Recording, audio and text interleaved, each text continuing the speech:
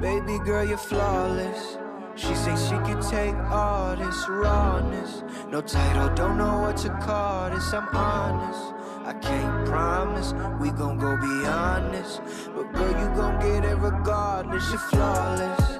She say she could take all this rawness.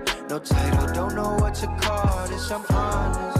I can't promise we gon' go beyond this, but girl, you gon' get it regardless. Take it back like 03, what the old me, what they told me, but don't know. Welcome back, ladies and gentlemen. I am 24. This is my podcast, 24's podcast. Late Saturday morning, early Saturday morning, late Friday night. It's 1:30 in the morning.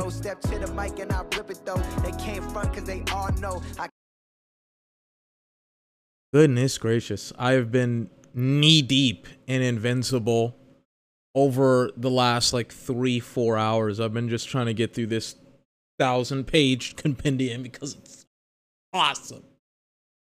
Oh my god, it's so awesome. Got a lot of things to talk about here today. Please don't pause my music. Really headlining the event will be Formula 1 in a couple of hours. They'll go racing semi. Final free practice of the weekend, as well as the qualifying session. I think is like 10, 11, something like that. I don't know when it is actually. Maybe 9? I don't know. All that's going to be in kind of a couple of hours. A lot of things happened from the Monaco Grand Prix, which is actually a surprise.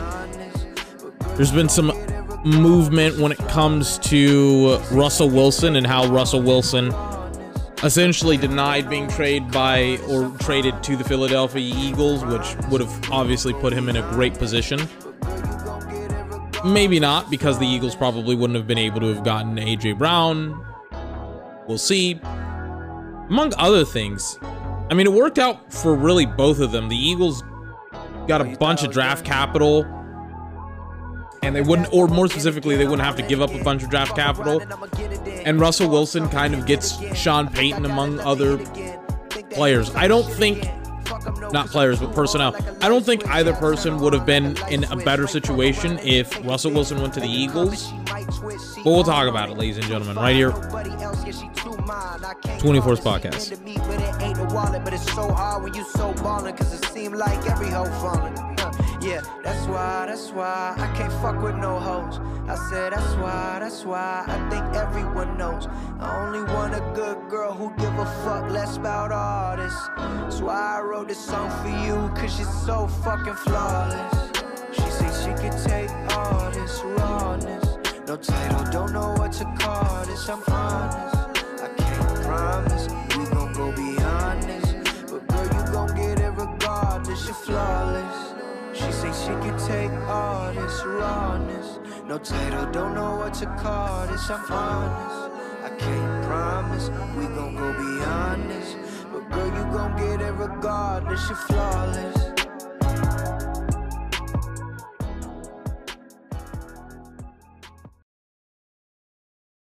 Flawless by Logic off of the mixtape Bobby Tarantino 3. I mean, it's a great song. It really is a great song. I was thinking about getting Bobby Tarantino on vinyl like over the last couple of days, and it's just, it has so many great hits on it. Flawless, God Might Judge You, or something like that. I forgot what the song title was, among others. And then I was just like, there's just too many. It's a very disjointed mixtape in the sense of, it's just like there's a lot of parts that I do like on it, and there's other parts where I'm just like, dude, what the fuck is going on here? And so I was like, nah, I'm not gonna pull the trigger. I was thinking about going on to Apple, or not iTunes, going on to eBay, because I'm a nerd and I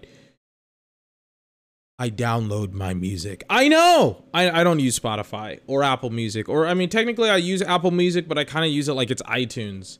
I just use it to, like, download music and stuff like that. But, and the reason why, I don't know why. I mean, it's not as convenient for sure as, like, Spotify, but whatever. But I was thinking about getting an iPod. I've been thinking about getting a new iPod for a new old, like a new used iPod. You want to know the fucking issue with Apple? Apple, like, just makes all their shit disappear. Like a magician. They make all their shit just disappear. I know they have stock somewhere in China of iPods, and they made everything disappear. I can't find any of this stuff. Can you find an old-ass iPhone from Apple? Are they selling them? No, of course not. It's ridiculous. I can't find any of their shit anywhere. And I'm on eBay, and I'm, like, looking up these iPod classics, right? They're these, like, 7th generation iPod classics. They look cool. I love the way that they look essentially like a Walkman a little bit in some ways. I love it. And I was thinking about pulling the trigger on it. I was like, maybe I'll buy one, you know, and then I learned that these motherfuckers don't have Bluetooth. They don't have fucking Bluetooth on these things. If you don't know what the iPod Classic is, like this old retro iPod, but they made them new, so they're like old technology, but with a new twist, or with modern flair, I guess, with it. And it's just like, I was like, does it have Bluetooth? Does it have Bluetooth? Because if it does have Bluetooth, I'm sold. There's ones with like 160 gigabytes in them, and I'm like, boom, there we go. I'm sold. And then I just asked the obvious question. I'm like, do they have Bluetooth? And they're like, fuck no, we don't have Bluetooth. Then I have to buy essentially an iPod Touch that looks like an iPhone. It's like, at that point, I may just as well just get another cheap iPhone. But I like the iPod Touch. Like, I have to have some weird shit. I have this, like, weird Bluetooth adapter to it. It's ridiculous. Oh, my God. Before I got onto the podcast, oh my God, I fucking, wait a second. Hold on.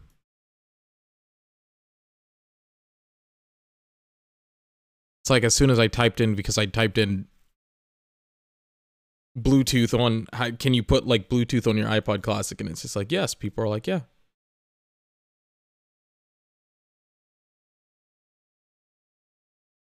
Dude, it's like, do people mod this shit? I don't know.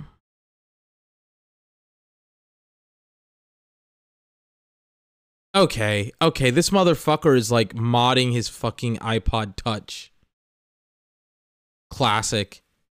He's like, yeah, I mean, he's soldering shit on it. I was like, I thought this was just gonna be a basic fucking switch, and it's just like, nope. God. I'm not. I'm not doing that shit. Sorry. Anyways, I went to go see the new really, really awesome Spider-Man movie today. Oh my God, it was so awesome. I fucking love it. The new Spider-Man is just, I had all of these soliloquies that I had planned out for it, but as the night has gone on and as my exhaustion has worn on and on, I don't have as many beautiful soliloquies as I once did. But oh my God, the movie today was just awesome. It was just so awesome. There's so many great moments. If I can talk about Spider-Man Across the Spider-Verse, I'm probably gonna see it again tomorrow. I hate going to see movies in theaters. I hate it so much. I hate the process of it. I hate the snacks. I had, I think, food poisoning or some form of it today. I don't know if it was cookies that I made yesterday. I made like 2 batches of pecan brittle and oatmeal cookies with like eggs that were like a couple of days too old, and I'm pretty sure that's where I got it from, but I had food poisoning after it.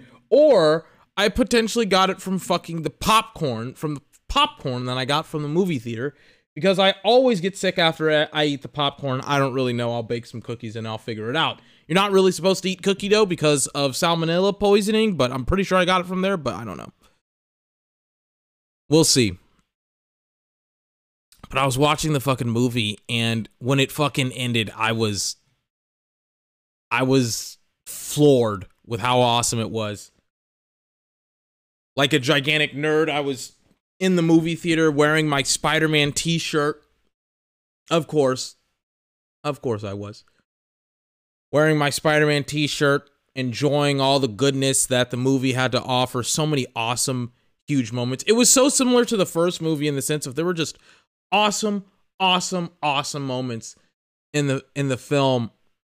In the sense of, with the first movie, right?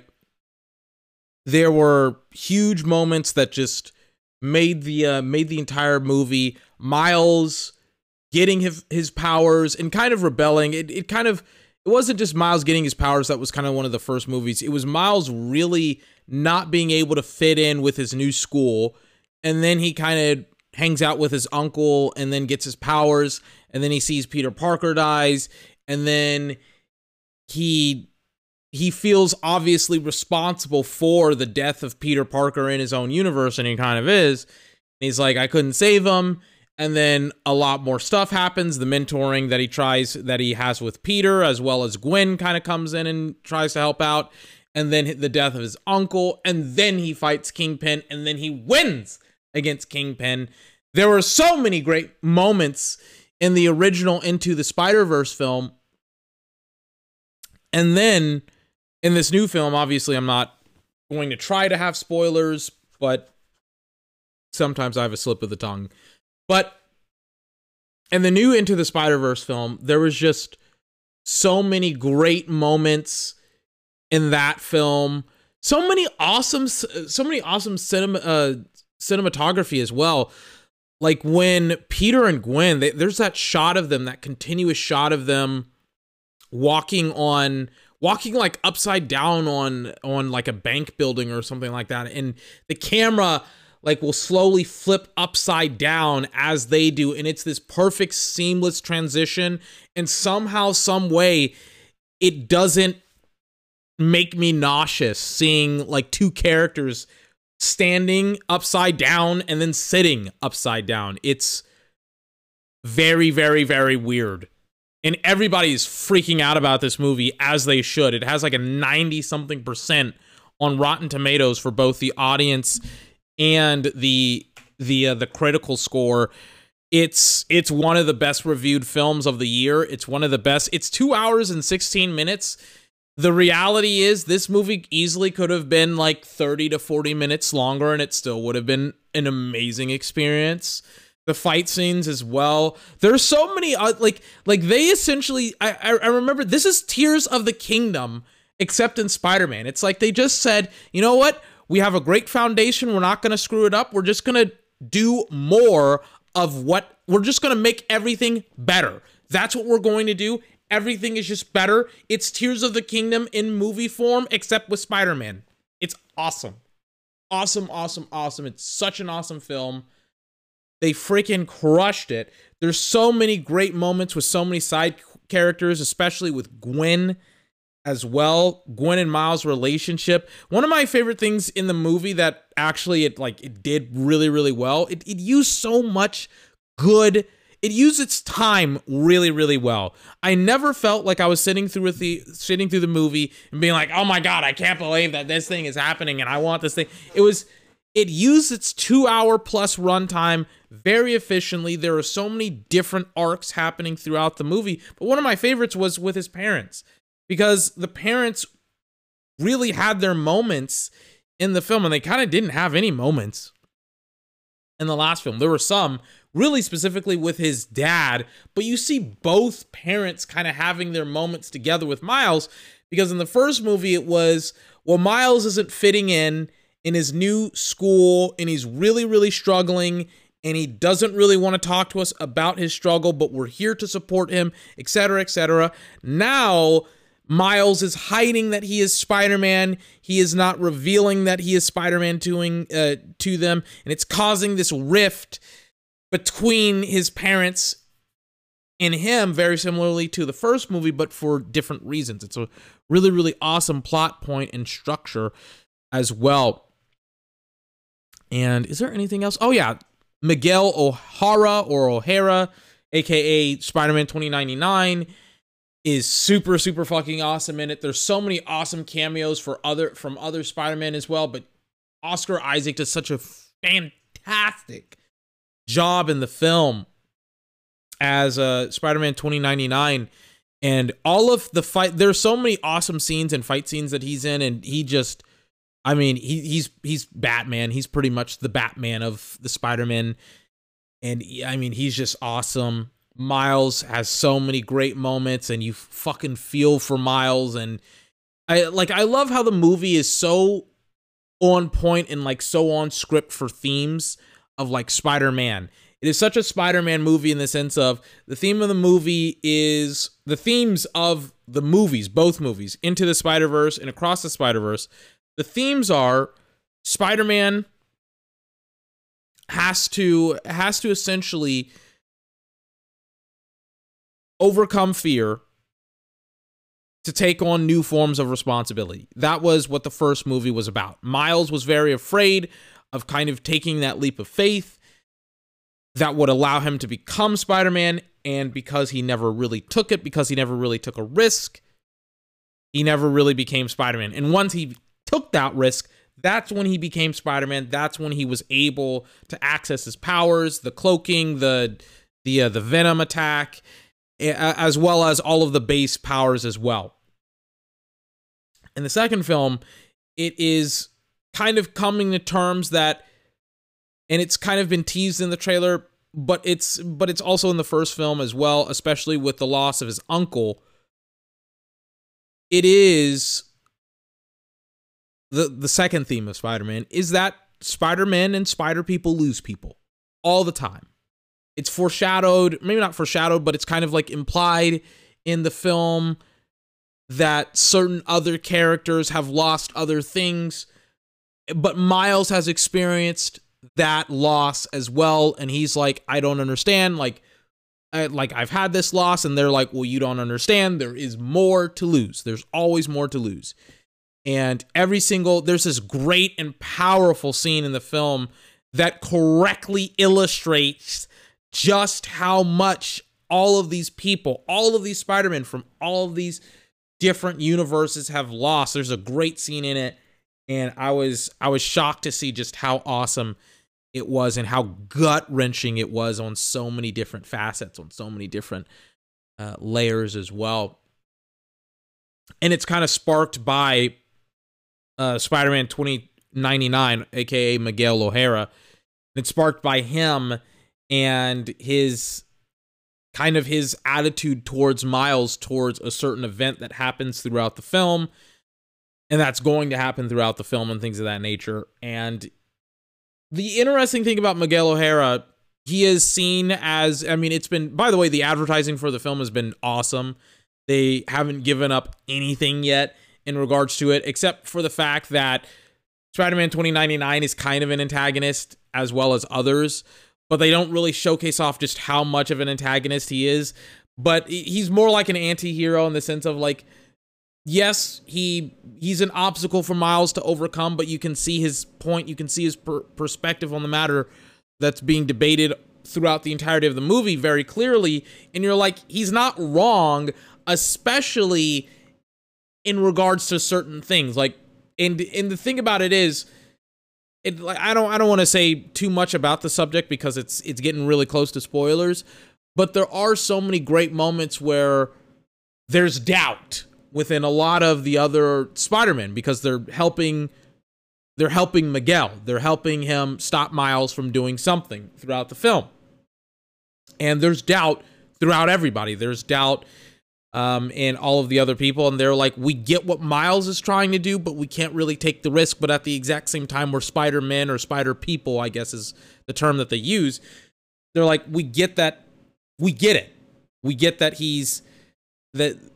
what he's trying to do, but we also can't take the risk of what he's trying to do as well.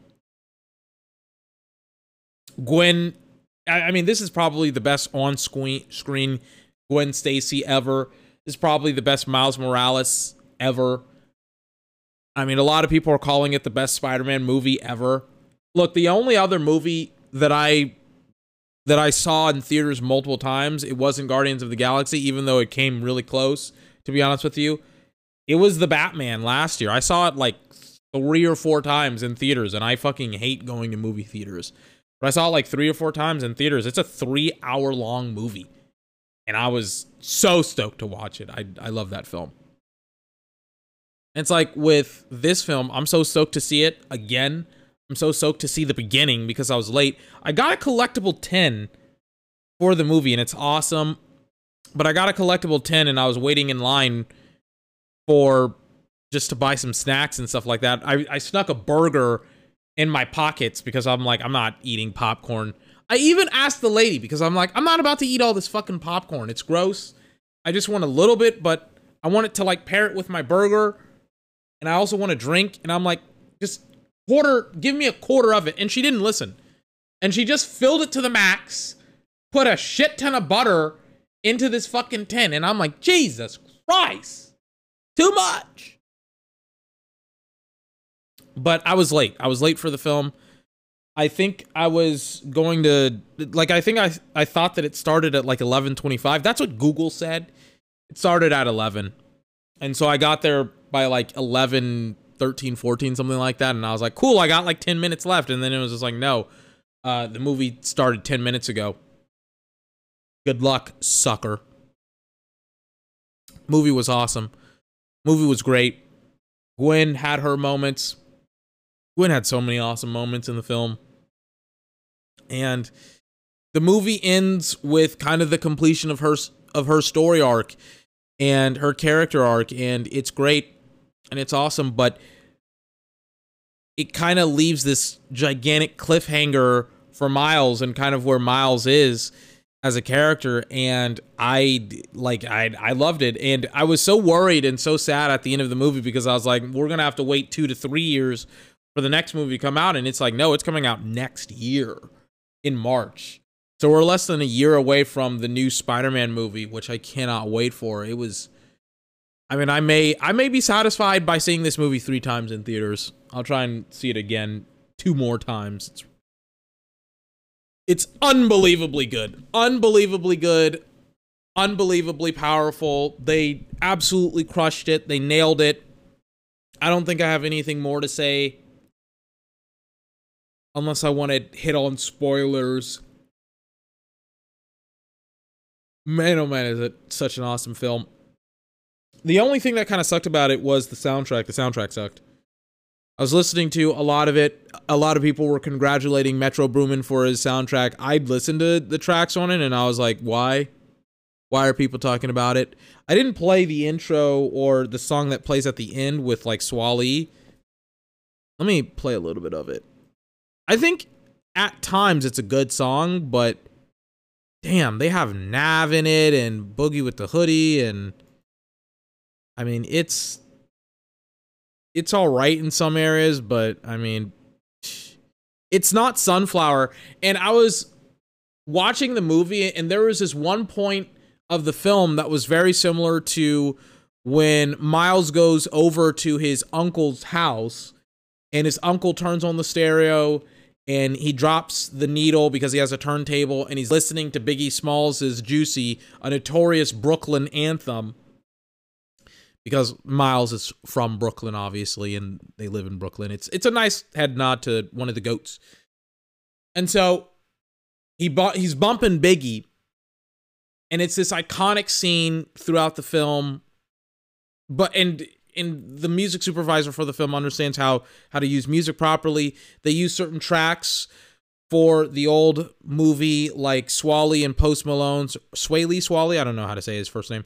Swaley Swally's Sunflower, What's Up Danger, when Miles is web swinging. They know how to use tracks. They know how to use music. They know how to mash up songs as well, to combine it with the score as well. They know how to make awesome music. And they only use like this song and one other song at the beginning. And it felt like the promo, musically wise, for the last movie was, I don't want to say better, but it was It was more like, it was more. It was just like they had more advertisements with Miles running around with the song. It was kind of like an anthem for the movie before the movie even came out. And so people were already bumping that shit before the movie came out. And it was such a great fit for the movie, especially with the trailer that it was accompanied with as well. It was a great song. It was a great theme for the movie, this kind of low-key, kind of like somber song. And it fit very, very well. This song, Calling, fits well as well, but not as great. And I feel like the people that made the movie kind of know what they have with their music, and they're like, we don't really have a lot to work with, but we're going to try to work with what we have, because it's like we don't really have anything else. So that's what we're going to do. We're going to work with what we got, and we're going to move on. But here's a little bit of Calling. Metro Boomin made the track. Swally, Boogie with the Hoodie, and Nav are all on it. Let's listen in. Give it a spin.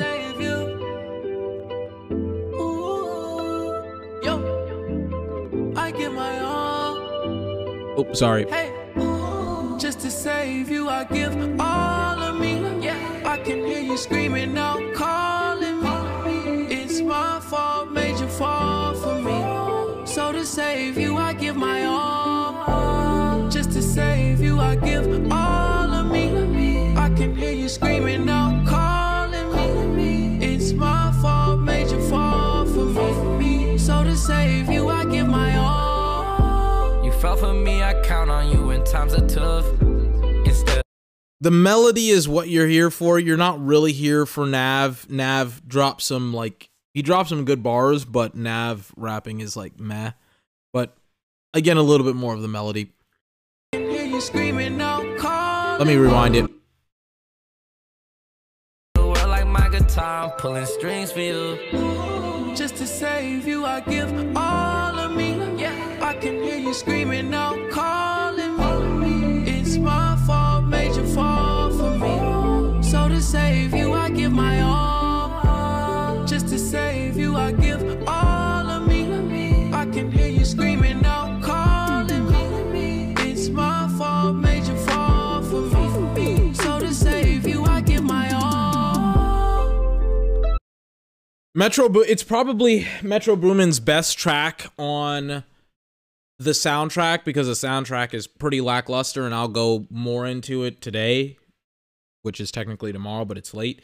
I'll go into it today. The production on it is really, really good in regards to the instrumental.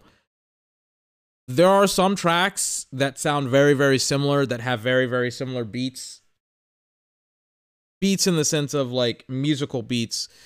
I think they wanted kind of these like weird kind of synthesized pianos. I don't know what they're called, with some synths as well. They wanted, Metro Boomin, I guess, was like, I don't know if he was directed into making this album sound this way, or if he just did it off the top of his head. Like, none of the songs are like action sequency songs. Like, none of them are these up-tempo songs as well. They're very, very slow, very, very methodical, and most of them are kind of meh. And I'm kind of just looking at the album from the perspective of it's for a Spider-Man film. And like most of the songs don't really relate to fucking Spider-Man. It's like you have all of these people that have like never watched anything related to Spider-Man talking about Spider-Man. You want to know let me play you a little bit of the Nas track.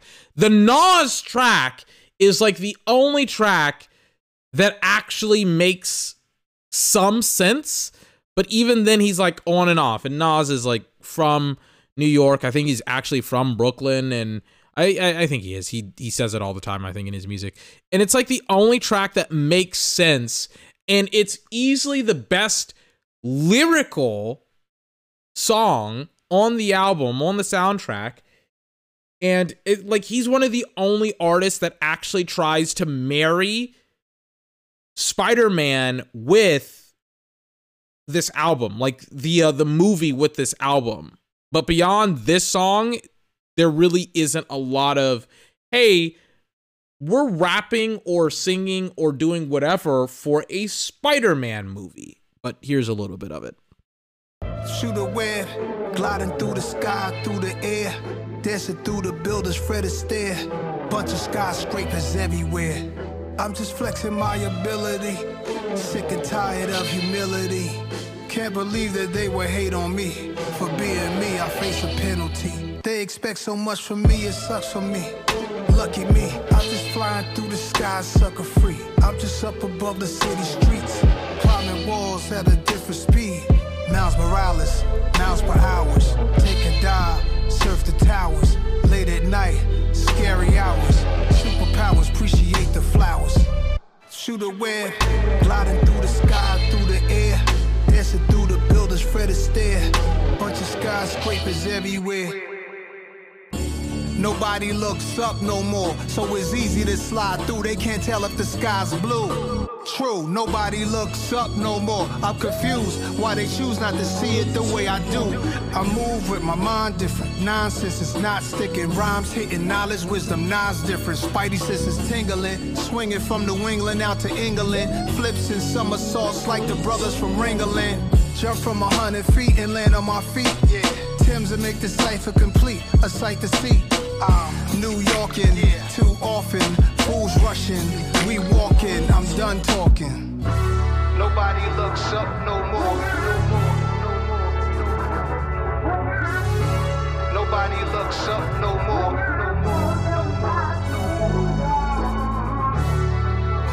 And that's the end of the track for the most part. Like it has some like synth waves and things of that nature, but like just when Nas was getting started, he ends it, you know?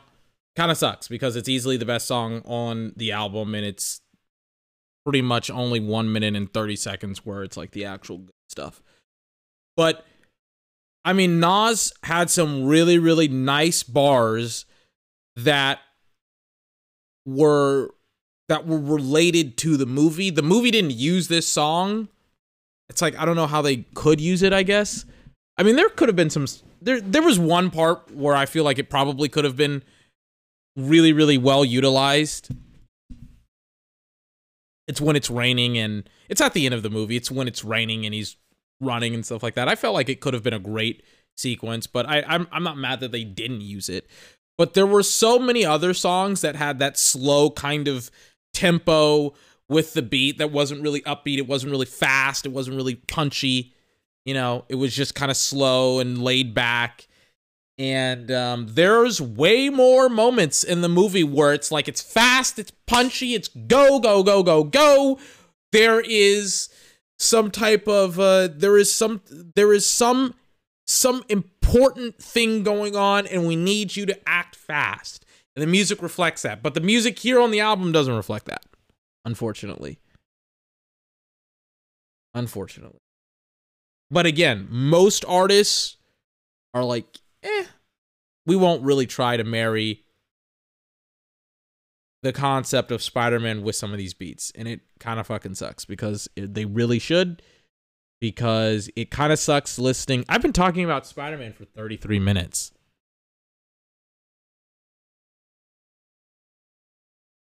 Whoops.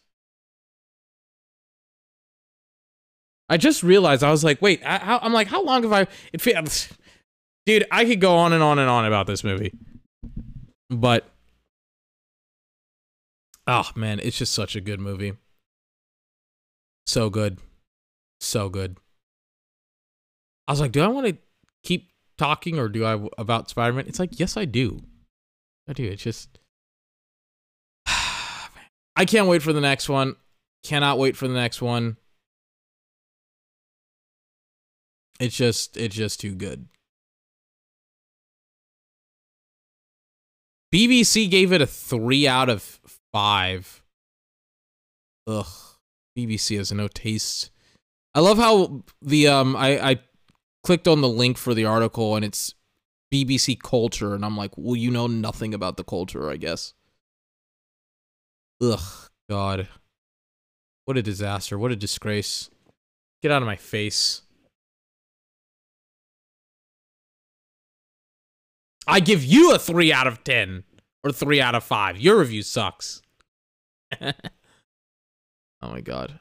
Cannot wait for the next one. Cannot wait for just the next movie. Anyways. I mean, how do I transition to talking about Formula 1? I don't know. I'll give it a shot. So, kind of transitioning from Spider-Man into Formula 1, not into the Spider-Verse. Formula 1 had a huge weekend this weekend where, once again, Monaco, essentially where you start is where you ended up. Max Verstappen, from Fernando Alonso, from Esteban Ocon were your three podium winners. It was where they started first, second, and third place respectively, and then they ended first, second, and third place respectively in that order. But it was such an interesting race. It started to pour on rain. Drivers and cars and teams had to come in, switch out their tires. Mercedes was able to make a couple of places up. It was actually a pretty interesting race at the end as well, to see kind of some of the things change towards the end of the race. It was just because of the rain, and maybe some some upsets would have happened, but no. Max was still dominant. Red Bull was still dominant. It was more of the same, but it was still super entertaining and fun, especially during qualifying. Lewis Hamilton, I guess, had some of his track times deleted or something like that during qualifying. So he was on the edge of being out in round 1 and round 2 of qualifying, which would have been a disaster for Mercedes. Lewis Hamilton puts it in fucking clutch. He pulls it out. He makes it into the third qualifying session, and he doesn't get anywhere close to pole, but I think he was like 5th or 6th. But because Charles Leclerc had some type of a penalty against Lando Norris, he goes back down to 6th. Lewis Hamilton goes to 5th. George Russell did a serviceable job as well with the Mercedes. Another interesting kind of thing that happened with the Mercedes, something that you really never see Lewis Hamilton do, is he crashed his Mercedes. So because Monaco is in the Principality of Monaco, a city-state that rests essentially in France, they had to and because of the narrowness of the streets, they had to, instead of rolling his car off the streets, they had to use a crane to pick up the car and then put it someplace else. So when the car got picked up, everyone was able to see the underbelly of the Mercedes. They were able to see the floor. Now, why is the floor so important for Mercedes? Why is that so important? Well, the floor of any of these cars in Formula 1, specifically now, is super important.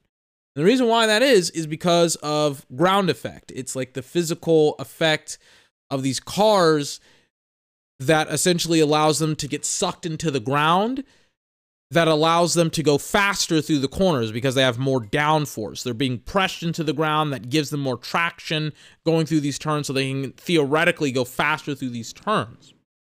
And so when Mercedes' car got lifted up off the ground during the third practice session on, I think, Saturday, Lewis Hamilton's car gets exposed. Everyone knows what Mercedes is running on the bottom of their car. Disaster. If Mercedes had a good car. They don't have a good car, so nobody really cared. Until Sergio Perez of Red Bull had his floor exposed because he crashes in the first qualifying session, and because he crashes in the first qualifying session, everybody has their cameras up, taking 4K freaking pictures of the floor of his Red Bull 19, because he is now sitting in the most dominant race car on the grid in the Red Bull, and the way that his racing engineer was looking at the screen, I mean, he looked like he had the runs. Christian Horner was looking about as pissed as Gordon Ramsay looks whenever he is served or given raw chicken by somebody in Hell's Kitchen. I mean, it was, you would have thought that he had freaking defiled something dear to Christian Horner's heart, the way that Christian Horner was looking at that monitor. He was disgusted with Sergio Perez on Saturday. but all to the chagrin of every single race car fan for Formula One on Saturday, because they were all, like me, hoping that some of the teams would just steal the design that Red Bull is utilizing for their floors. And they should, because, oh my God, every single team is gooberly behind Red Bull. Please, dear God, steal their designs. Because every single one of you teams comparatively to Red Bull sucks. And every single one of you is like literally uncompetitive. Please steal their designs. It's bad to watch you guys go out and race, and you guys aren't even anywhere close to Red Bull. Thank you very much. This weekend, though, more upgrades are being brought in by Mercedes, Red Bull, Ferrari. I think even Aston Martin has brought some upgrades. I'm not really sure how the upgrades are going to impact the teams. We will see what happens next here in qualifying here in a couple of hours. Ferrari's Jesus Christ. Ferrari's upgrade package has essentially changed the side pods into something that is a lot more standard with every single, essentially, race car or top tier race car. Everybody's essentially copying Red Bull in some way, shape, or another. Every single person is like, look, guys. Okay, sorry about that. Let me, I'm looking on Reddit at this fake $100 bill. It's insanely fake and bad, but regardless, sorry. But anyways, Ferrari has changed out their side pod like everybody else, and they had this kind of circular, roundish side pod, and it's more straight. It's the Red Bull design. Everybody's copying the Red Bull design of the side pod. Everybody is, to some way, shape, or form. Ferrari has ditched their side pod design, and they've kind of gone for essentially a Red Bull design. Mercedes did the exact same thing about a week ago with their side pod design. Everybody is just trying to figure out how they can get closer and closer and closer to Red Bull. And I don't know if any of this will help in the long run, because nobody still is able to catch Red Bull. Nobody still has figured out how Red Bull is able to get so much speed with DRS. Nobody's been able to figure that out yet. But the fact that Ferrari and Mercedes within the last 2 weeks, really have changed out their side pod designs has kind of shown the futility of having a unique side pod design in the paddock. Or more specifically, a side pod design that isn't in line with Red Bull. Lance Stroll in Monaco was driving like an absolute jackass. It was so terrible to watch him drive. And he is Lance Stroll, the other Aston Martin driver, has really been kind of the lowlights of the season for that racing team. He's been kind of the embarrassment nobody really wants to talk about, and he has been embarrassing. It's been a rough go of it for Lance Stroll, and Lance has been a huge disappointment, for Red Bull. There's really no way else to slice it. Or not Red Bull, Aston Martin. His father, I think, has major capital and stakes in the team. I think he pretty much owns it. If not, he does own it. And so Lance kind of gets to be on this team, this Formula One team, and he is, with a superior race car, he has had inferior results. And last weekend, his race essentially got ruined early on, and he just started to drive like a jackass, bumping into people, bumping it into the barriers and the railings. Sometimes, most of the time when it came to the railings, unintentionally, but I mean, he just drove terribly last weekend. It was one of the worst drives I have seen in a really long time. I mean, ever for me, because I've only been watching Formula One year, but it's like, I've never seen somebody so hopeless in a race car as I saw Lance Stroll last week. He couldn't do anything. I mean, it was just a bad race. And I mean, for me, and I've said this before, and I'll say this again, Mercedes does not have a better car than Aston Martin. And Mercedes' drivers have been consistently able to compete with Aston Martin, both in qualifying and in racing, especially in racing. And for both Lewis and George to be able to out-qualify Lance. And then, I mean, it doesn't matter. As long as I think the Mercedes would have finished in front of Lance, I get it, it's Monaco, but like Mercedes with Lewis and George with a new design on their car was able to out-qualify Lance, and they both had better drives and better races than Lance. I mean, it's ridiculous how bad of a drive he had. Ridiculous. I'm a bit shocked that nobody's talking about just how shitty of a job he did. I really am. It's fucking terrible. It really is how bad he did, but it is what it is, I guess. It is what it is. With Lance Stroll, just a absolute abomination of a driver. Absolute abomination. Last Sunday. Hopefully he can have a better race, but I'm not gonna lie to you. I'm not holding my breath on that shit. I'm not holding my breath at all that he'll have a good drive, but we'll see. We'll see what happens. Like anything else that I want to say about Formula One?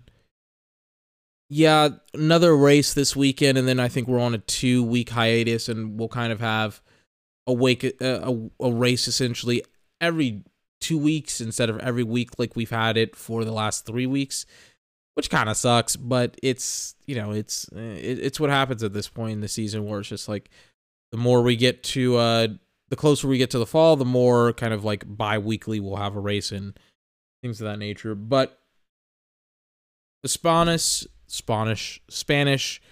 Grand Prix is up next. They removed a part of the chicane in the race. Max will win it once again because it's another high-speed race.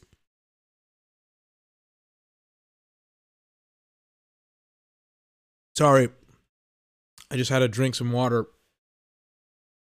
But Max will win this race again. Another high-speed race. Benefits the Red Bull. Certainly doesn't benefit Mercedes. It also benefits Aston Martin. They seem to have a really, really fast car this year as well. And they removed one of the final chicanes, I guess, in the race. So now essentially you just have two turns instead of just a final chicane on the penultimate corner, I guess, or on the penultimate turn. I don't know. I'm iffy on the terms. But high-speed race, long straight, and Max will be lapping people today. And potentially Sergio Perez, because Sergio is, once again, still in the Red Bull, but he's obviously the inferior driver. And Max has been dominating this past weekend. I mean, it has not been close at all between the Red Bulls, specifically of Max Verstappen versus like everyone else. So get ready for more Max, super Max, super Max. Sorry. Finally, we'll talk about Russell Wilson and this report of him not wanting to go to Philly. Look, a lot of Philadelphia Eagle fans are like, haha, you could have won a bunch of games with us and you could have been a great football player with us. And it's just like, pause. If Russell Wilson had gone to Philly, it would have been bad for both of them, for Philly and for Russ. It would have been bad for Philly because Philly would not have been able to have gotten all this draft capital. They would not have been able to have drafted Jalen Carter and Jordan Davis, who the book is out on Jordan Davis and Jalen Carter yet, but it looks like Jordan Davis may not necessarily be anywhere close to like the top 10 at his position. But we'll see what happens in that regard. But especially and specifically, right? The Eagles wouldn't have been able to have gotten A.J. Brown. I mean, unless they would have traded away both of their first round. Unless they would have traded away their first round draft pick and to get him like they did last year, they wouldn't have been able to have traded for A.J. Brown. They would have, I don't know what would have happened. Probably don't get Jalen Carter this year. Probably don't do a whole lot of different stuff. I'm not really sure how the cookie would have crumbled there, but I know that they wouldn't have been the exact same team. And who knows the status that Russell Westbrook is in, but Russell Wilson is in. Maybe he comes in and it's awesome for you. Maybe he's the exact same guy that he once was last year. And then for Russell's part, it's like you may not necessarily have had, once again, A.J. Brown because of the trade that that the Eagles would have executed to get you, because not only did they trade for A.J. Brown, but they also signed him to a multi-million-dollar extension. And so it's like you would have had to pay for Russ and A.J., and look, they're already paying for Jalen Hurts, so it's not like they don't pay people, or more specifically a quarterback. But the fact remains is that there wouldn't have been as much money to throw around at certain issues, at certain problems. So for Russ, like, I get it. A lot of people are clowning on Russ because Russell Wilson has a no-trade clause in his contract. Because he has a no-trade clause in his contract, he essentially gets to choose where he wants to go, and he chose the Broncos. So I get all that, but man, oh man, it worked out for both teams, right? It worked out for Russ in the sense of he gets to play with Sean Payton and Jerry Jeudy and all those other guys, but at the exact same time with the Eagles, it's like, hey, congratulations, you got your guy. You got your guy. Or technically your guys, I guess. I don't know. I'm a little bit exhausted.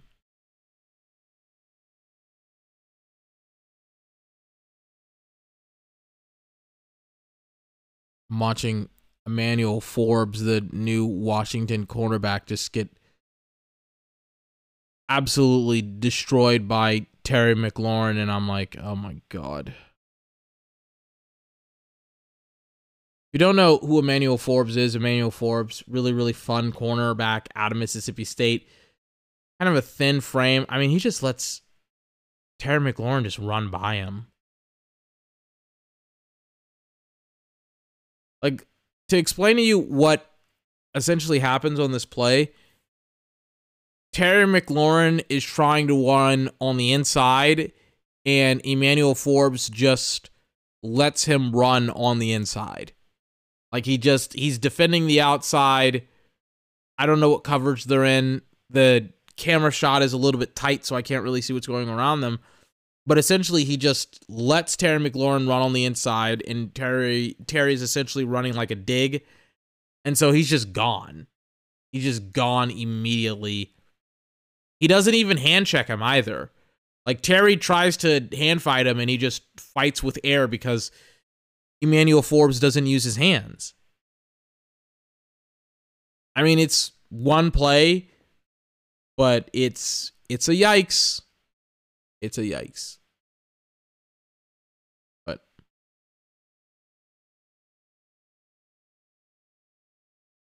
I don't know. I'm tired.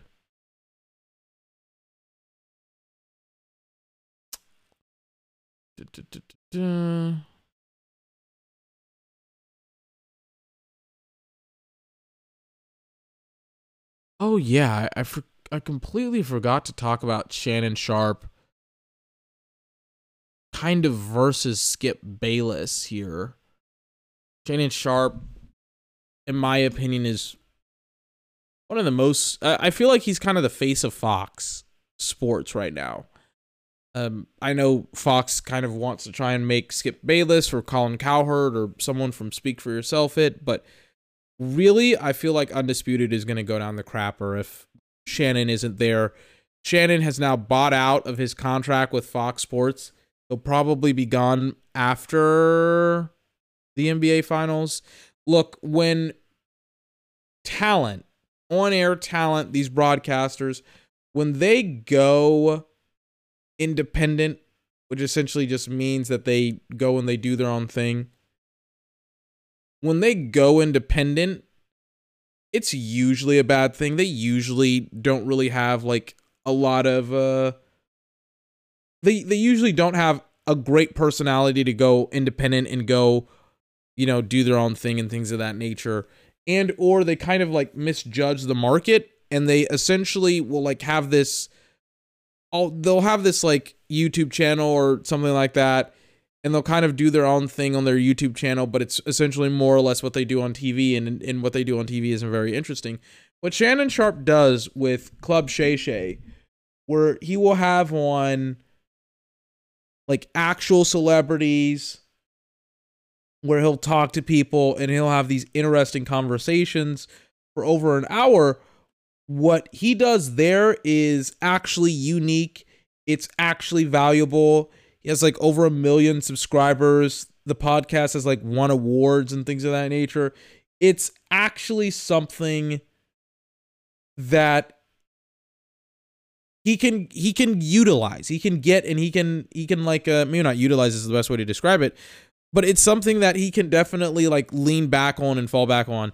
I remember seeing Christine Leahy, who was Colin Cowherd's she was Colin Cowherd's kind of like partner when it comes to his show, and she would do the news with the Herd, or I forgot what it was.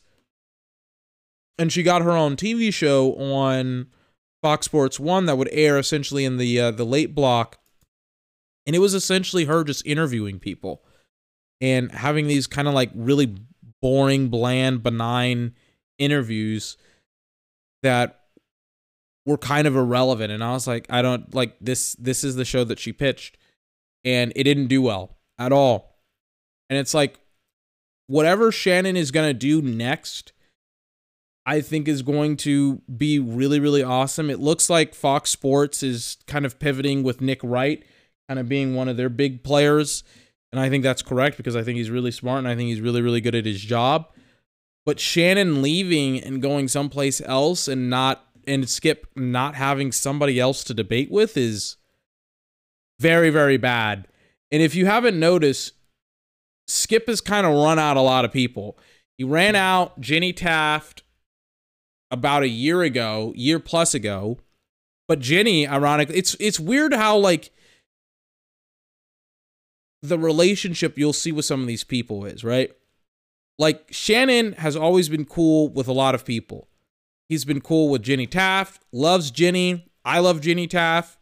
I think she's a fun broadcaster to be around, especially when you pair her with some really, really good personalities like Shannon. I think she was great with Shannon. I felt like with Shannon, she was easily the best mediator for Undisputed. I don't really think the job is that difficult. I don't think it's that hard. I think anytime you can get anything from the mediator, I think is great. But Jenny Taft had a lot of rapport with Shannon, and it was so fun to see her have fun on the show with Shannon. But at the exact same time, she did not have a lot of rapport, and she kind of didn't like Skip, and that was very obvious on the show. But they're not going to kick Skip off the show, and so she's already doing sideline reporting for college football and doing the show. So it's a lot. It's a lot. She's working like 6 days out of the week, probably waking up at like 4 o'clock in the morning or some ridiculous shit like that to go do a show. Like, it's insane. Or even earlier, because they're on the West Coast. So, I mean, she would probably have to be up at like 2, 3 o'clock in the morning. Like, insane, some of the shit that she would have to do. And then she would have to do college football. So I get that her schedule, like, she would have to commit to either one. And she's like, I'm not fucking with Skip. And then Joy Taylor went and did essentially Colin Cowherd's show for a couple of years. And then she's gone now to do her thing. But I think the split with Colin was amicable in the sense of she didn't want to do First Take anymore, or I keep getting the shows confused, Undisputed. But I think Skip has kind of run a lot of people out, including now Shannon Sharpe. A lot of people are like, Shannon is going to go to First Take. I don't know where Shannon is going to go. I think Shannon could potentially just build his brand and really double and quadruple down on his brand. I don't know what Shannon is going to do next, but if he quadruples down on his brand, I think I think he could essentially have something similar to Pat McAfee's show, in the sense of he'll just, maybe not necessarily where he's doing like radio, I guess, for 3 hours, but something in the sense of he's just essentially producing his own content for X amount of time, and he's doing it for himself, and really nobody is telling him what he needs to do. I don't know why he would want to do First Take when nobody really likes Stephen A, but people tolerate him. I don't know. Weird shit going on with Stephen A as well. He's talking about breast milk and all this other weird stuff. It's just so weird.